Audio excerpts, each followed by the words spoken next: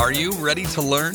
Because my super experienced guests are ready to share some really valuable information. Make sure and listen all the way to the end to get help and support. So let's start with the best audio experience. Hello guys, welcome to our show. Today we discuss about jewelry. Even more, we are going to cover methods how you can promote jewelry brands because we today have an awesome guest, Larissa Verstyuk. How are you? I'm doing so well. How are you? I'm doing great. I know you founder and creative director of JoyJoy, a Los Angeles-based digital marketing agency that focuses only by promoting jewelry brands, and I love it because I see marketers who pay attention to one direction, focus all their efforts in one specific direction, they provide much better results from my experience. Before we start, just tell more about yourself, experience, background, and why you decided to share more about content marketing in jewelry brands. Sure. So I started my business, JoyJoy, about 6 years ago now. Prior to that, my career had been in marketing. I think I've been doing marketing for like 13 years now or something like that. But I decided to focus on the niche of jewelry because I'm very passionate about jewelry. I love the product. And also because I felt there was an untapped opportunity to really hit on the emotional part of the jewelry experience. So many brands out there are focused on product. They're focused on discounting, price cutting, making their jewelry into a commodity when really there's so much emotion and story behind it that no one is really capitalizing on. So I wanted to help brands do that. Yeah, love it, love it. I think emotions are the best, working technique if you create any marketing channel. And for example, I remember when Tim Cook shared about new Apple Watch. After that, I bought 3 pairs, for me, for my wife, for my kid, because, in our family, I can't buy just one item because they probably kill me. But, in reality, I didn't buy this Apple Watch because of features. I bought because of the story, how this Apple Watch can decide my problems. And when I check out this presentation, I got the feeling that I own this Apple Watch. I got the feeling, so yeah, I can check out not only time but many other things, health issue. So yeah, I love it. Can you tell about creating marketing strategy considering emotions, how to consider to find topics or I don't know, like to create content considering emotions? What do you think? Yeah, it's tough because it's such an abstract thing and it's so different for every brand. But I think especially for like the small and medium businesses, when there's an owner who's very involved in the marketing, they're so close to the product that it's hard for them to really see like what is the true essence, the meaning, the values of this. Instead, they're just like, oh, this is a pretty thing. People should just like it because it's pretty, right? But they forget that there's so many pretty things out there in the world and people are very distracted by the next shiny object. So we have to do a lot of digging to really find out like what is the real differentiating factor here, because it's not going to be that your product looks nice. It just doesn't hold up in 2022, unfortunately. Nice. Let's talk about digging. Can you tell your methods, how you search or learn about customers? Because I found that the era of lazy marketers is that, we can't rely only on tools or online studies. It's better to spend more time by creating the right strategy. Let's talk about digging. Share your practical tips how to do it. Well, so much of it starts with understanding the customer. And I don't think enough brands are spending enough time with that. Like they think they know the customer, or they quickly will write up like some customer personas and then say, what do I do with this? Or like, how does it apply? But I think it takes time. You have to evolve because that information changes as you grow your business. It takes time actually talking to your customers. If you have like business partners or retail partners, talking to them, like truly understanding what their motivations are, what their roadblocks are, and like continuing to uncover that. And that's not like a one and done thing, to your point about like the quick fix. This is like a long-term endeavor and you have to keep like chipping away at that. I found that people are looking for golden buttons, like a golden jewelry. When you click, and yeah, you got everything by using many tools like Ahrefs, SEMrush, SeRanking, many others. When you find a list of keywords, yeah, it's golden button. And I see when webmasters take high volume keywords and can imagine, wow, how much traffic I can get by covering these keywords. But in reality, you need to compete with Wikipedia. Some keywords don't sell, high volume keywords especially. It's hard to achieve ranking positions. Can you tell your methods? Because before the podcast, you mentioned that in most cases you cover about, you get traffic from SEO. Can you tell how to find the right keywords considering unique selling proposition and customers' intent? Yeah, so it can be tricky too, to your point about the high volume keywords. There are a lot of like case studies I'll see online about these marketers who achieved all this like amazing traffic results or these amazing rankings, but are those actually translating to sales? Are those going to be the qualified customers? So we really need to dig in, again, going back to the brand story. What makes this brand unique? How can they create like a niche within the industry? Because so much on Google is very competitive with jewelry, especially like engagement rings, wedding bands. Forget about it. Like it's super competitive.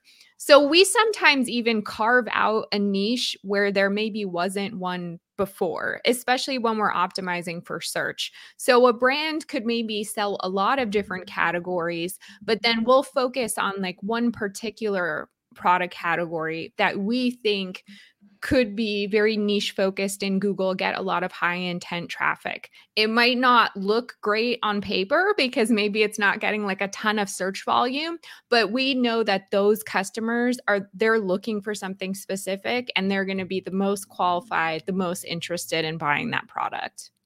Yeah, I love it. Okay, let's talk about content. It's interesting. For example, I'm not good with fashion, with jewelry, but but I can imagine that customers are looking not for reading text, long text. Let's imagine they are looking for checkout images, awesome images, real photos. Can you tell how to create high quality content for jewelry industry? What kind of information to submit? Well, for example, if we have a list of keywords, we have content plan, but how to create this content?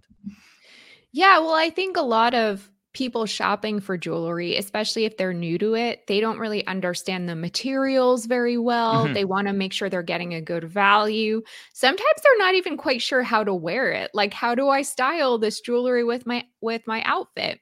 So a lot of times at the beginning of their journey, they're looking for more educational content. And that becomes even more true the higher price point item they're looking for, because they really want to make sure that they're spending their money wisely. So making that educational content and building out, as you said, with images that really like can visually show how to do these things, how to style, how to take care of your jewelry. Those are all super important because the consumer wants to feel like they can trust you before they buy from you. I think with jewelry especially. Mm-hmm. How it's important to submit real photos, not from stock resources, because in some industries we use stock photos, it works well. But what about jewelry? I think it depends on the actual blog post or piece of content itself. I have one client where I think they get along fine. We use a lot of stock photography, but it's kind of, I don't really know how to describe it. It just works with like what we're talking about with them. And I don't think anyone would like bat an eyelash, but there are definitely other brands where you really need to show the actual product, that brand's like own assets. So it's kind of a case by case situation. Okay, let's talk about how to differentiate customers. For example, my mom, she was born in ex-Soviet Union, and she doesn't care. Let me clarify about that. She is looking for a better price, when they buy some jewelry. Yeah, because of her nature. Now she doesn't want to spend a lot of money. But my wife is quite different. She can buy something expensive, luxury, and I know some of my friends are as well. Can you tell how to differentiate them, into different categories when you create content, because someone is looking for I don't like not expensive brands, not expensive jewelry. Others want to get brilliant, I don't know, gold. Tell more about differentiating them or segmentation. That's a great question. Personally, if we're talking about those two categories of customers, like the one who's just shopping for price and the one who really wants like a brand and quality, I'm not sure that one business can cater to both of those customers. I think you need to choose a lane. Like either you are the business that is like the discounted jewelry and you stick with that and you focus on attracting those customers, or you are the business that's trying to attract based on like brand and value. You might accidentally get like one or the other, but I think you really need to focus if you're kind of choosing from those two options. Yeah, awesome. Yeah, let's you focus as well, in one specific industry. So yeah, I love focusing. And I see when webmasters are trying to create a lot of content at scale without focus on priorities. Well, let's talk about priorities. Can you tell how to prioritize your content? Because for example, if I create content plan with 100 topics, a lot of topics, but I need to choose some topics because my resources are limited as usual, and so for example, I can write like 2 pieces of content in a month. Is it enough or not? Tell more about that. Yeah, and I do work with a lot of smaller businesses that are limited on resources on the kind of content they can create. I think if you're gonna kind of focus on one thing and prioritize, choose the things that are the most evergreen, that in maybe 6 months from now, a year from now, you can actually go back to it and maybe expand a little bit. It can be built out into like a bigger, more lasting resource. So choose the things that you can continue like evolving and growing, rather than like maybe those seasonal ones or like new product or new collection. Instead, like a more educational resource would be great, like how to wear different necklace lengths or something like that, and keep building and expanding on it so it can become longer, more detailed. Maybe you can do other things with it eventually. Okay, let's talk about call to action. You mentioned a few times about educational content, but how to submit the right call to action and lead your audience to the top funnel where you actually want to sell products? Sure, that's a great question. Well, definitely if it's an educational piece of content, throughout the piece, try to keep illustrating whatever point you're making with examples of your products as examples. So then your call to action would be like, oh, go see this, to kind of understand like what we're talking about. So there's always that call to action to go to product pages.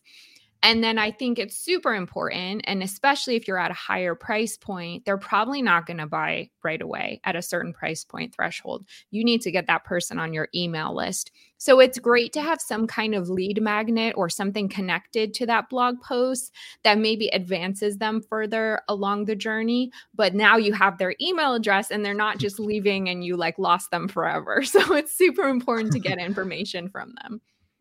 Okay, let's talk about EAT, expertise, authority, trust. For example, I usually create content in crypto topics, and it's very important to highlight your expertise, that you know this topic, that you can create high quality content. And I see the same issue in medical niche, health niche, when people, customers wanna cooperate with experts on this niche. What about jewelry? It's important to be an expert on this niche, or if you have this passion, you just create content and get Google ranking. Well, I think since it's not something like medical or something, which is like very much you need to be an expert. If you can create like lengthy, bulky, value-driven content, I think that that's really the goal. But a big mistake that I see is brands that come to me are like, oh, I outsourced these blog posts to like some person in some country, and they're just churning them out with keywords. And I look at them and they're not interesting or like I guess they're SEO optimized, but like who would read this? It's boring, it's not interesting. And to me, I think content is most successful not just when it's for SEO, but when you can actually use that as like an anchor for something you could use in an email or repurpose it on social media. So if you're going to take the time to make that content, build it out, put resources behind it, like make it interesting so that you could actually get more out of it, like get some juice out of it. You remind me, Jim Edwards.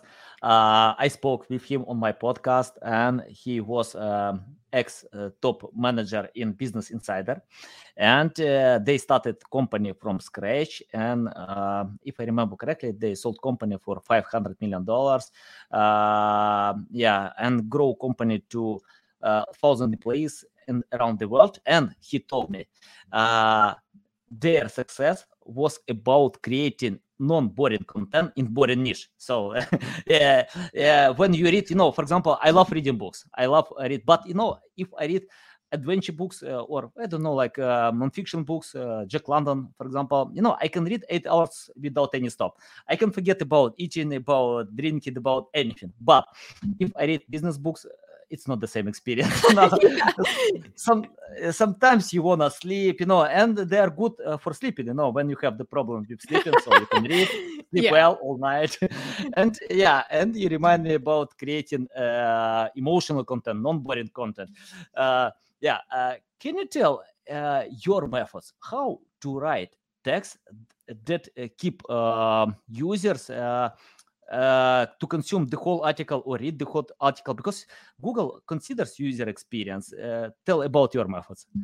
Yeah, well, definitely, especially with jewelry, which is such a visual thing, there needs to be a lot of visual support for the written content. So whether that's photographs, graphics, video, etc. So that can keep someone engaged from the top of the page to the bottom of the page. And then, of course, structuring the writing in a way that doesn't make your eyes want to explode when you look at it. So lots of white space, headings, sections, if it makes sense, like bullet points, lists. You want to consider the whole thing from a visual perspective.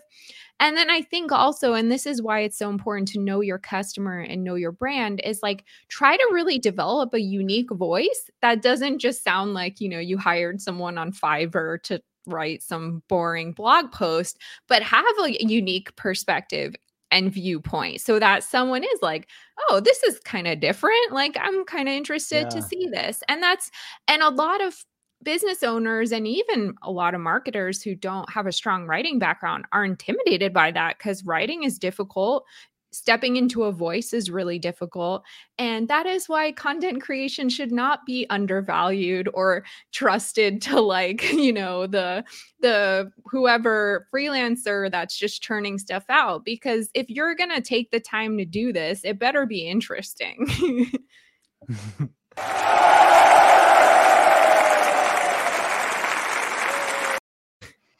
By the way, guys, I'm not against Fiverr or any other. Oh yeah, platform. No, sorry, no shame to Fiverr.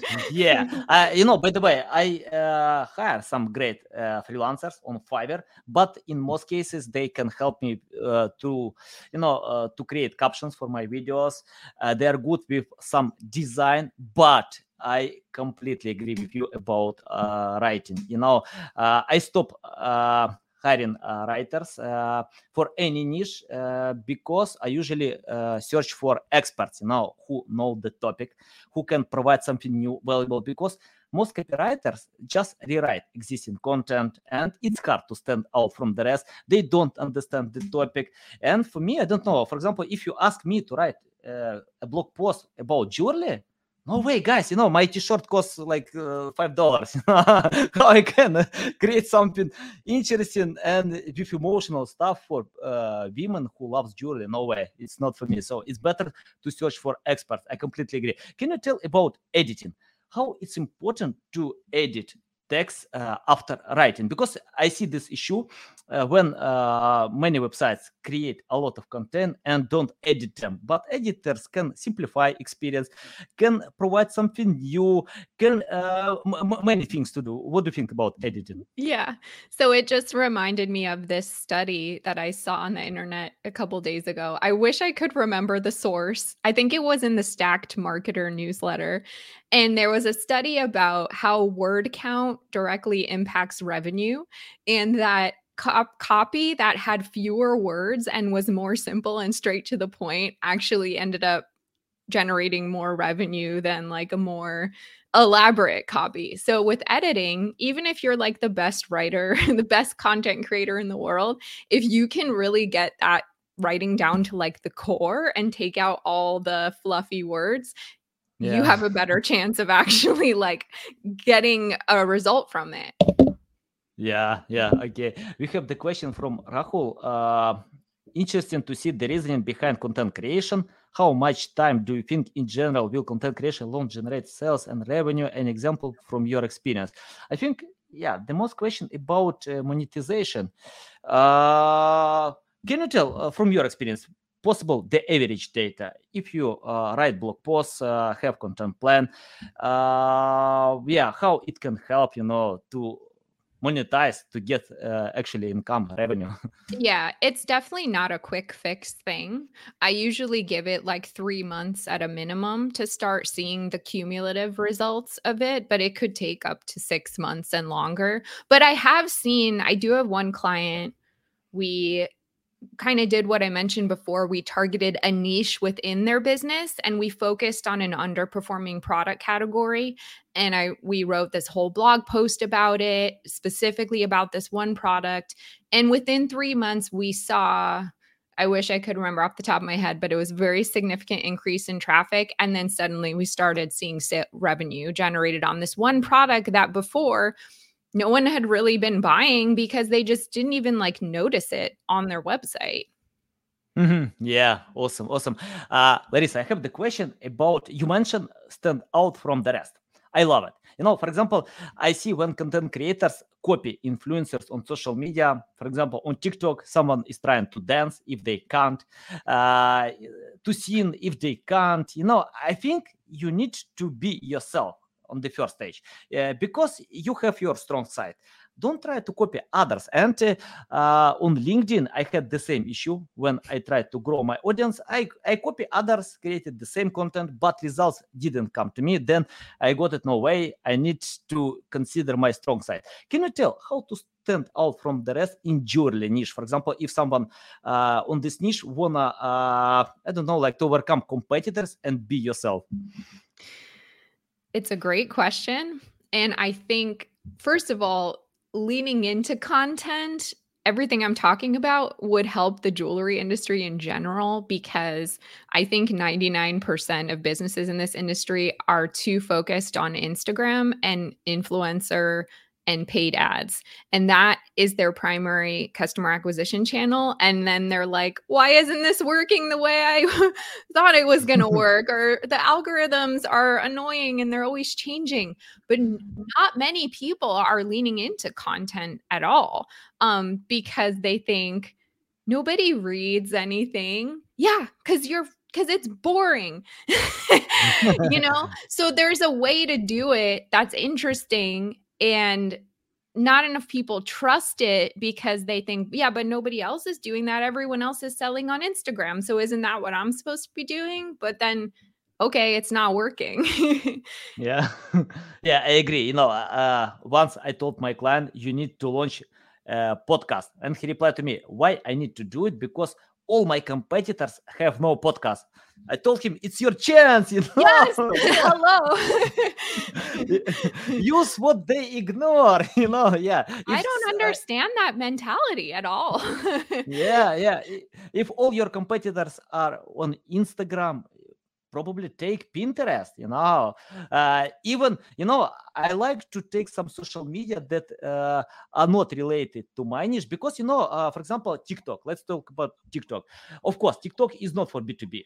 But who told this? 1 billion people on TikTok, and all of them, some of them can work in B2B industry. You need to create content that related to buying mood on TikTok. For example, people, when they open social media, they're not ready to buy. They wanna engage, with content, to speak with friends. But if you create content that are related to their buying mood, and you can change this mood, in the end, we cooperate with people. So if you create content for people and they can see your brand, why not? Even on TikTok, you can sell for B2B. And the last time I see more often B2B brands jump on TikTok, So Yes, yeah. I love that. I did an episode on my own podcast recently about using LinkedIn for D2C. And we all know LinkedIn is a B2B platform, but I think there are a lot of opportunities, maybe not to reach your end customer, but to take steps, maybe with brand partnerships, like collaborative marketing with other business owners. I think there are still ways to advance your marketing on a platform where they're not even really focused on at all. Yeah, on LinkedIn, 800 million people. And it's not enough content for other industries. For B2B, a lot of content, but for others, it's not enough. So if you can create compelling content, yeah, LinkedIn will share your content and you can get high results. Yeah, love it. Okay, Larissa, I have the question about common mistakes. Can you list common mistakes that webmasters still do or companies still do, and your advice how to avoid them? Well, one that I just said, doing what all your competitors are doing and expecting different results or wondering why it's not working. Not understanding your customers as deeply as you really could and should to really understand their pain points and how to speak to them. Let's see.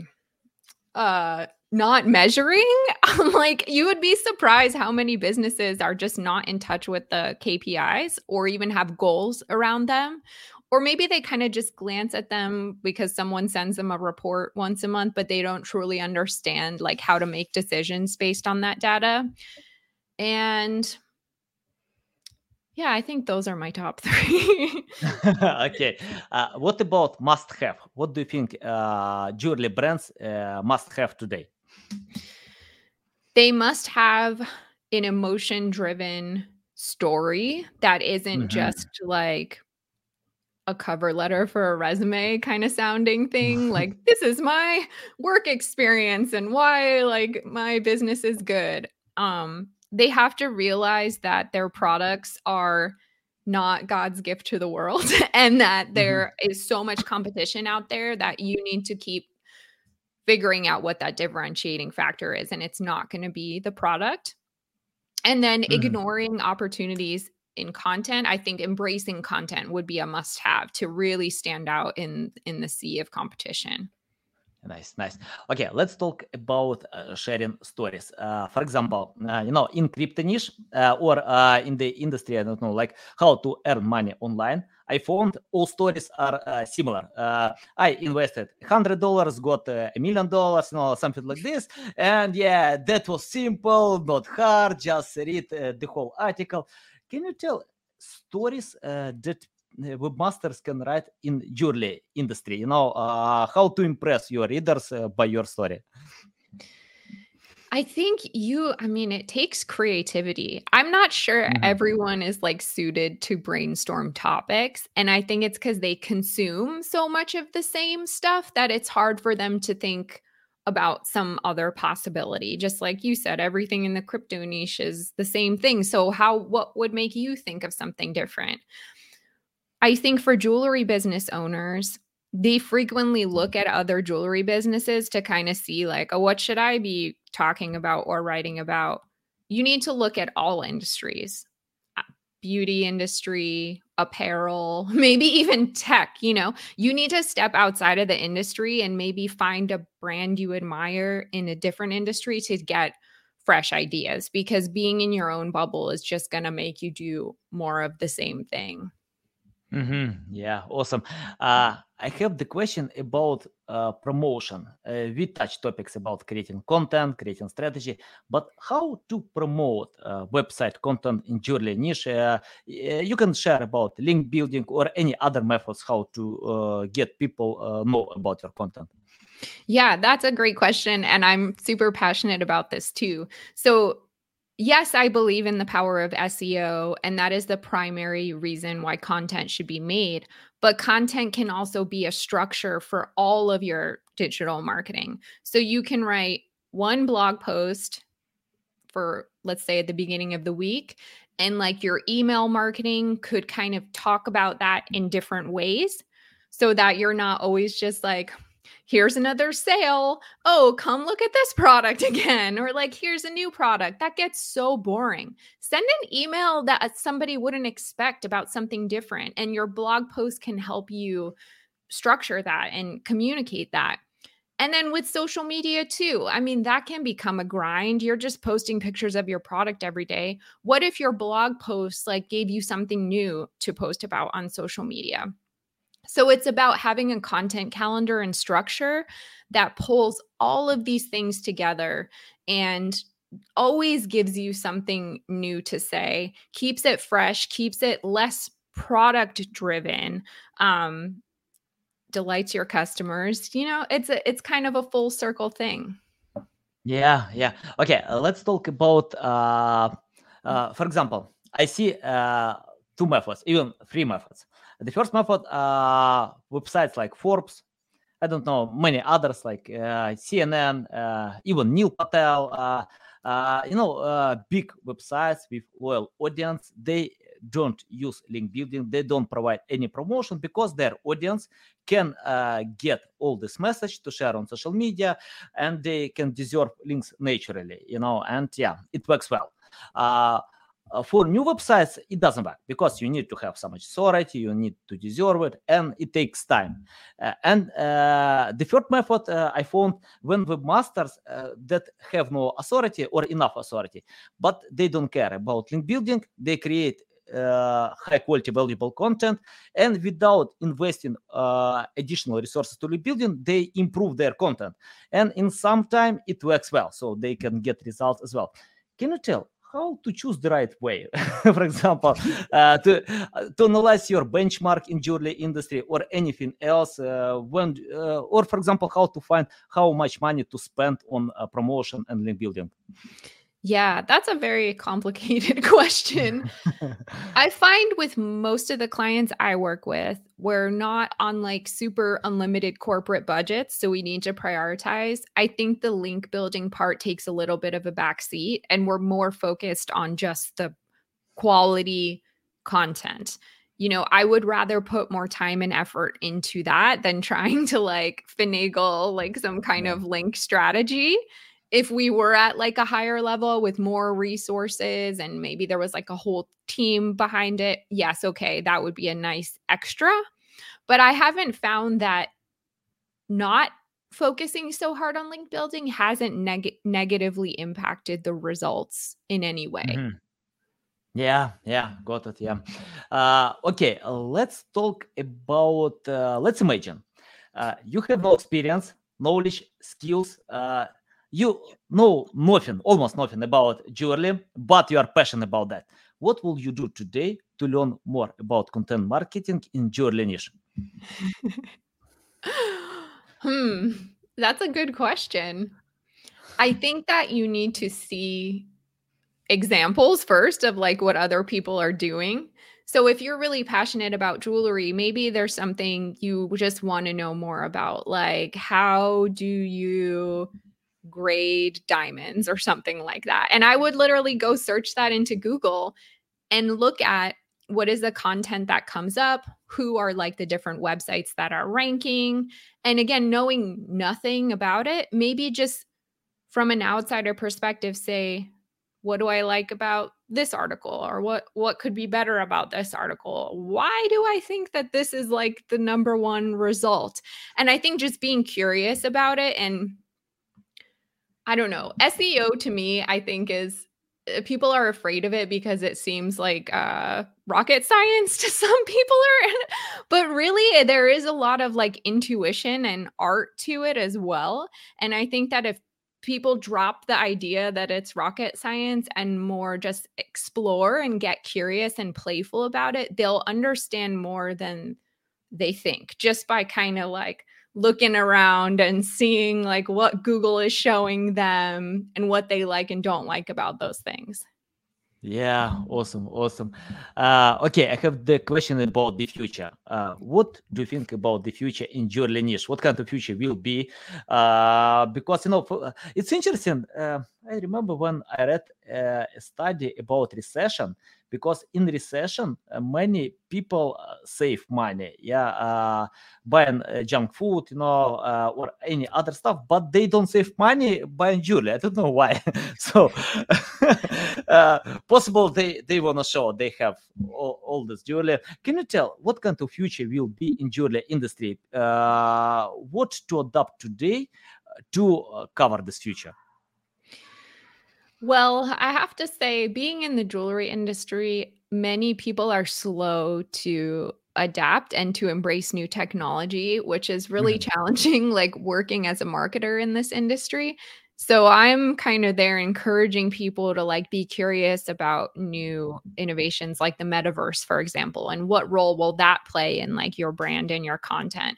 So there's a whole journey there. In terms of like consumer behavior, I think consumers are so much more savvy about finding good deals online.